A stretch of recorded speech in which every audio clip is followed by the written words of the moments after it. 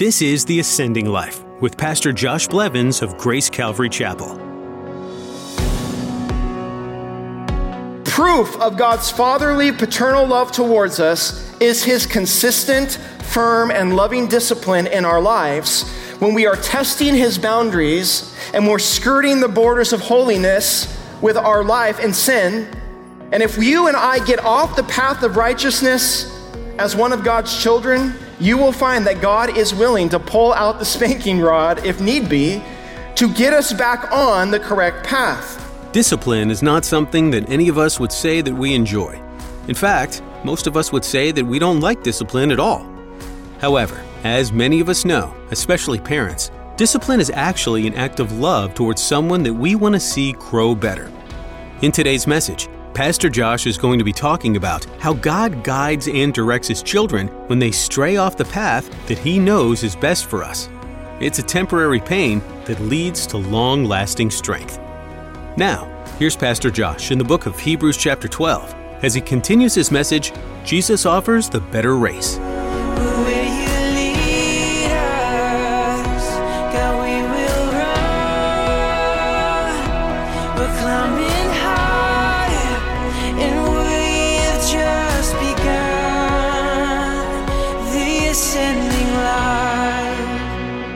Please turn to Hebrews chapter 12 as we continue our verse-by-verse study through the book of Hebrews. We are nearing the end of the book, and we are going to be taking just a portion of chapter 12. We're going to go through verses 3 through 17, Lord willing. We'll just be doing this. Again, I lost several of my notes, so we'll just kind of go with what the Lord puts before us. But Hebrews chapter 3, I'm just going to read the passage. Perhaps you want to just meditate on these words as I read it, and then we'll dive right in. Hebrews chapter 12, starting at verse 3. For consider him who endured such hostility from sinners against himself, lest you become weary and discouraged in your souls. You have not yet resisted to bloodshed, striving against sin. And have you forgotten the exhortation which speaks to you as sons? My son, do not despise the chastening of the Lord, nor be discouraged when you are rebuked by him. For whom the Lord loves, he chastens, and he scourges every son whom he receives. If you endure chastening, God deals with you as sons. For what son is there whom a father does not chasten? But if you are without chastening, of which all have become partakers, then you are illegitimate and not sons. Furthermore, we have had human fathers who corrected us, and we paid them respect. Shall we not much more be readily in subjection to the Father of spirits and live? For they, indeed, for a few days chastened us, as seemed best to them. But he, for our profit, that we may be partakers of his holiness. Now no chastening seems to be joyful for the present, but painful.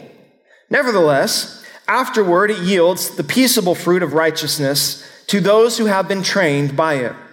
Therefore, strengthen the hands which hang down, and the feeble knees, and make straight paths for your feet, so that what is lame may not be dislocated, but rather be healed. Pursue peace with all people, and holiness, without which no one will see the Lord.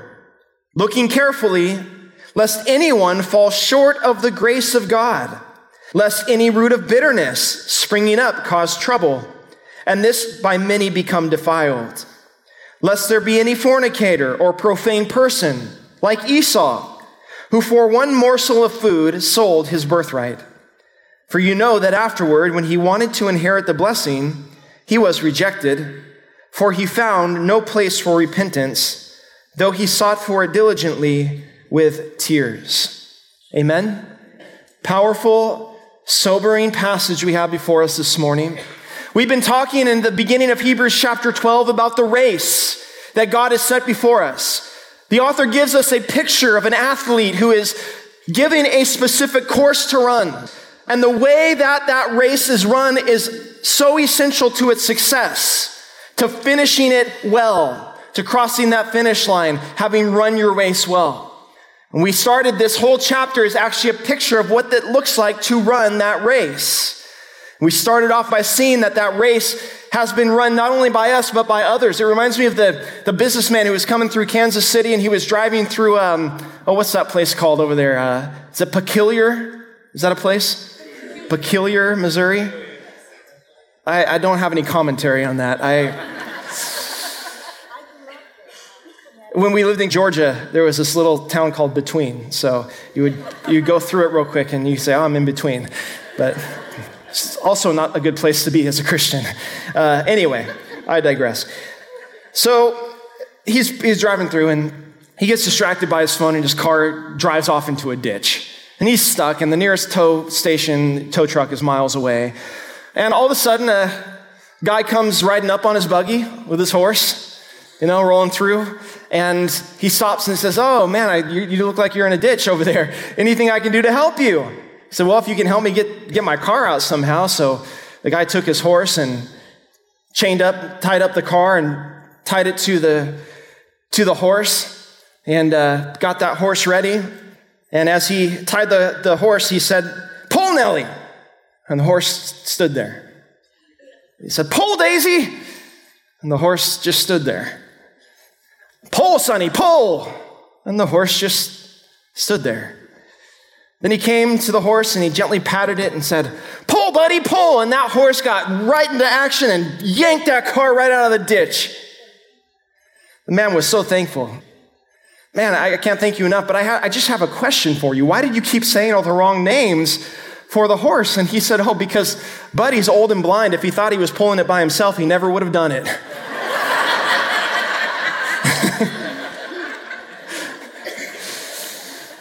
We learned that the Christian race can be discouraging at times if you think you're alone in it. But you're not. You have all these saints. You're surrounded by such great a cloud of witnesses who have gone before you, who have finished their race in spite of trial and difficulty and temptation and the loss of worldly goods and even the loss of their own life. They've shown us the example, and their lives are cheering us on from heaven as we go. But not only that, but we're running side by side with each other. We are not in this race alone. We are all on the mission of Christ. And we run by knowing who has gone before, by limiting or casting off, everything that limits us, every hindering factor, every weight, every sin that entangles us in its web. And we run with endurance the race that is set before us. And the way we do it is by keeping our eyes honed and our focus fixed on Jesus as our example and as our goal, our hope of heaven. As we continue to look what it means in this picture of running a race, we're going to go through several more points. So if you're taking notes, jot down the first one. The next way we run this race is by embracing God's discipline in our lives. Embracing God's discipline in our lives. Every athlete must have a coach that corrects him. Every son or daughter must have a parent that redirects them when they're going the wrong way. And so it is with us. Verse 3 again tells us, for consider him who endured such hostility from sinners against himself, lest you become weary and discouraged in your souls. You have not yet resisted to bloodshed, striving against sin. So there he basically is encouraging us that when you get tired and weary on your journey of faith, and you're discouraged because so-and-so kind of mocked you for your faith, or you tried to do something for the Lord and it didn't work out that great, or you had an unexpected health diagnosis, or something has gone wrong in your life, turned the opposite way than you thought, and you become weary and discouraged, he says, just remember that you still haven't gone as far as Jesus went, is in his endurance to win his race, in shedding your own blood for sin. In fact, Jesus did that so that he could provide us strength in the middle of our battle, provide us endurance in the middle of our race. So consider him. But unlike Jesus, we aren't perfect. Jesus, man, his eyes were fixed on the prize. But ours often get distracted. We're frequently going over on this direction and going off on this direction and finding a way. So God, in his mercy and love, has to, as a father, redirect us into the right path. And so verse 5 tells us, and you have forgotten the exhortation which speaks to you as sons, as children. And then he quotes the book of Proverbs. My son, do not despise the chastening of the Lord, nor be discouraged when you are rebuked by him. For whom the Lord loves, he chastens and scourges every son whom he receives. Now, if you are a parent this morning, I need not speak to you about the importance and necessity of discipline. In fact, I would say it's a paternal instinct for a father to discipline their own children. Why? Because a child left to their own desires and to their natural propensities will never move in the direction that is best for them. They will move in the direction that they want, regardless of whether or not the outcome is positive or negative for them. This is how children literally are designed. This is why the Bible says, what does it say? Train up a child in the way they should go. In other words, parenting is not passive. It is disciplinary. That discipline sometimes is corrective, sometimes it's instructive, sometimes it's to bring training and teaching, and yet we are called to discipline by ways of sometimes physical discipline, by ways of spiritual discipline, from the dangerous paths that they might naturally take. And sometimes, here he says that the Lord even scourges every son whom he receives. That's a powerful word, because sometimes discipline requires a rod. Now, I know that this is not popular language today. I don't even know if I'm allowed to say it. But sometimes the Board of Education must be applied to the seat of learning, if you catch my cryptic message there. I can't ever think of a time where any of my kids have been excited about moments of needed discipline. But as a father, my love for them would be incomplete if I was to withhold discipline that might protect and save them from harmful decisions or a harmful direction. Which I won't spend time on this a lot, but I think it's the epitome of satanic deception that our culture would look at children today and say, yeah, we have to feed them, we have to tell them what to do, we have to teach them things in school with just common sense. But they can decide if they're a boy or a girl or anything in between, and we can provide them gender reassigning surgery and gender affirming care without really even mentioning anything to their parents, and we can teach them in kindergarten that they can be and do whatever they want when it comes to their sexuality. That's purely satanic. It's evil. And it's deception in that children need direction. They need to know the boundaries. And what does discipline do? Discipline helps us understand what the boundaries are. And the boundaries don't exist to hamper our fun or to keep us from good. They exist so that we might not get ourselves off into a place of pain and disrepair. And as children adopted into God's family, proof of God's fatherly, paternal love towards us is his consistent, firm, and loving discipline in our lives when we are testing his boundaries and we're skirting the borders of holiness with our life and sin. And if you and I get off the path of righteousness as one of God's children, you will find that God is willing to pull out the spanking rod, if need be, to get us back on the correct path. But here's a couple things I want to point out. Number one, the passage here in verse 5 teaches us that it is possible, listen, it is possible to become discouraged by God's discipline if you forget why he's disciplining you. Notice there in verse 5 again, he says, you have forgotten the exhortation which speaks to you as sons.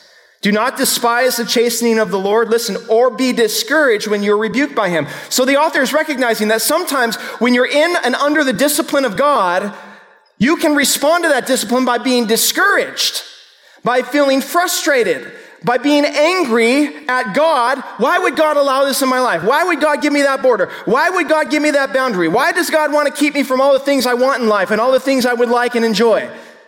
Why does that happen? Because you forgot something. You forgot what the Word of God says.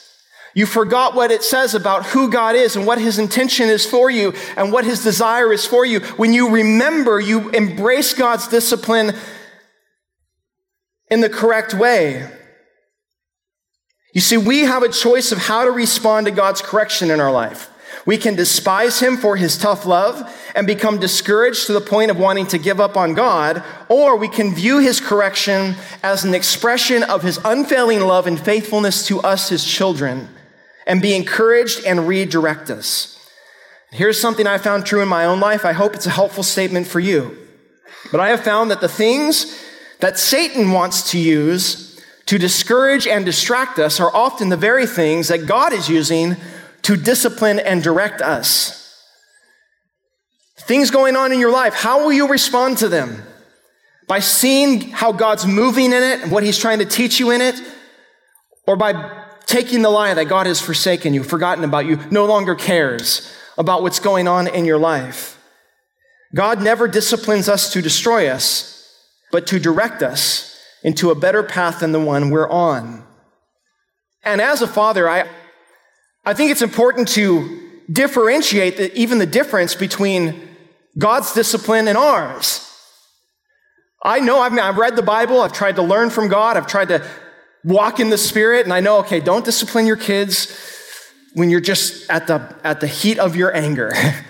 And don't discipline your children because you've lost your temper and you can't control yourself because you're going to do something that you regret. You're going to say something you regret. But let's be honest, as human parents, have we all not fallen into that place where we're not disciplining our children because of what they did, but because of how it affected us? We're angry for ourselves. We're impatient. We've lost our temper. We've lost our cool. They're getting annoying. I know your kids never get annoying. But here's the thing, and I think it's important to say, God knows no loss of temper in a fleshly and carnal way. God never disciplines because he's just so frustrated with us that he doesn't know what else to do, and so he just loses it. Never. God's disciplinary action in our lives is only and always attached to his heart of love and desire to bless and desire to see us be everything he created us to be. There's never any other intention that comes from God. But Satan will try to convince you that when your circumstances aren't correct or aren't the way you were hoping, that God's not letting you go your own way. He's trying to keep you from the best in life. But we have to learn how to be responsive to God's discipline. I think I've mentioned before, I've been to India. I really have enjoyed going to India many, many times in the past. And here's something I noticed about driving in India. You go to India, and what you see there is chaos. There's no lines in the road. There's no attention to any sort of signals or street signs. They have these little rickshaws, and they pile like 20 people in them, and then they have these little dirt bikes. And you have, a 5-year-old on the bars, a 7-year-old sitting on the gas tank, mom and dad sitting on the back on this little dirt bike going like 70 miles an hour in between. I was saying all American mothers would just not survive in India. And what happens is they use their horns all the time. You're driving down the street, anywhere you go, and all you hear are horns. And I'm thinking, coming from America, when an American uses their horn, it's because they've lost their temper. It's like road rage. You idiot! You're honking because you're angry and you've just lost it. In India, no. You use your horns as a sign of respect. It's like a language. One honk means I'm coming to your right. 2 honks, scoot over so I can pass you. 3 honks, I'm about to hit you. Whatever it is. But there's like a language to it. And so everyone honks, and they all, if you don't honk and you're speeding past someone, you don't honk at them, that's an insult. You're not thinking about them.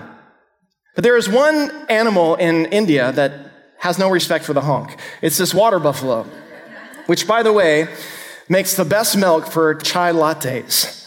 So if you ever get your hand on some water buffalo milk. Anyway, these guys, they stand in the middle of the roads, and no ifs, ands, and buts about it. They know who owns the road, and it's them. They'd much rather get hit by a truck than move for a horn or a honk. They just stand there and stare at you. Josh, why are you talking about all this stuff? Simply, all I want to say is this. Don't be a water buffalo in India. Seriously. Don't be those who hear the corrective honks of the Holy Spirit in your life and bulldoze ahead in your own stubborn pride only to get hit by a truck. Let us listen. Be receptive, knowing that God's discipline is never coming from an angry judge, but from a loving Father who wants to see us in the best potential place in our lives. He continues this thought in verse 7. He says, if you endure chastening, God deals with you as sons. For what son is there whom a father does not chasten? But if you are without chastening, of which all have become partakers, then you are illegitimate and not sons. So here he draws a contrast between those who are disciplined by God and those who aren't. And I want you to note this phrase in verse 8 regarding the chastening that he talks about. He says, of which we all have become partakers. You hear that? In other words, there is no true son or daughter of God who does not participate in the chastening of the Lord. I remember, growing up, and I think every person who has a sibling understands this. Is it true there's always typically one sibling that tends to get in trouble a little more frequently than the other? The one sibling, you tell them, stop, and they're like, oh, sorry. And you just look at them wrong, and they're like, oh, I'm sorry. And the other one, you're like, stop, and they're like, you mean stop this? And I remember growing up, having those moments where, every sibling, you kind of snicker when your brother's getting it, you got away with it, or always, I'm glad I never get in trouble like him, Regarding the chastening of God, get rid of all those pious looks. If you're visiting, sorry to break it to you, you're all rotten sinners. Every single last one of you. And so am I. We all, when we come into the family and the fold of God, guess what? We come in need of discipline, in need of chastening, in need of corrective instruction. All of us. We all, like sheep, have gone astray, the Bible says. Everyone has sinned and fallen short of the glory of God. But notice here the contrast. The author basically tells us that there is no one who's truly in the family of God that gets left out of God's discipline. And so the obvious question then is, what if I'm not disciplined by God? What if I'm the kid who just gets away with everything because his parents just don't really care? As a kid, you might think it's a sign of, I got a cool parent, lets me do whatever I want. But that's not a good sign as a Christian.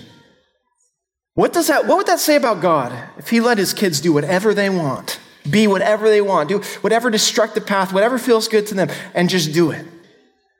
And yet here's something you also know about parenting, right? You discipline whose kids? Whose kids do you discipline? Yours. Because if you walked in the store and every time you thought, that kid just needs, and then you went and grabbed them and dragged them into the bathroom, you'd be arrested and be a weirdo. You can't be doing that. It's not your kid. It's not your authority. It's not your responsibility. You don't discipline in the same way, right? My friend Adam, he's coaching the St. Joe Christian second, third grade flag football team. And he said, hey, can you come just help me out at practices? We'll do this, just do this together. Well, my son's on the team, and so is his. And, no favoritism. Everyone gets treated the same. But there's one kid that gets a little extra measure of my words and my instruction, and right? Because he's mine. Hey, Alex or Nick or whatever, okay, but if he's mine, I take a little more freedom. Because that's my responsibility. I'm his father. Thanks for joining us today for Pastor Josh's study from the New Testament book called Hebrews. We hope you've been encouraged in your love of God and your love of the people of this world. If you'd like more information about the Ascending Life or would like to hear other teachings from Pastor Josh, visit our website at theascendinglife.com. We have an array of messages from different topics gleaned from God's Word, available in video and audio format. Feel free to download these messages and take them on the go as well. It's always great to add a bit of God's Word to every situation. And in this fast-paced world we're a part of, that can change the mood of a day in an instant. You'll also find links on our website to our social media pages, and we'd love to connect with you there.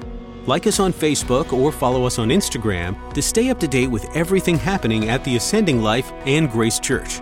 You'll find links to both at graceontheweb.org. If you're in the St. Joseph area, we'd be honored to have you join us at Grace Calvary Chapel for our weekly service. You'll find all the information you need about our church, service times, and locations at theascendinglife.com. Not in the area? No worries. You can still join us this Sunday for worship via our live stream. Just visit theascendinglife.com to connect. Thanks for being a part of our listening audience. We hope you've been encouraged by what Pastor Josh shared. There's much more to learn from the book of Hebrews, so be sure to join us next time, right here on The Ascending Life. We're reaching up, we're pressing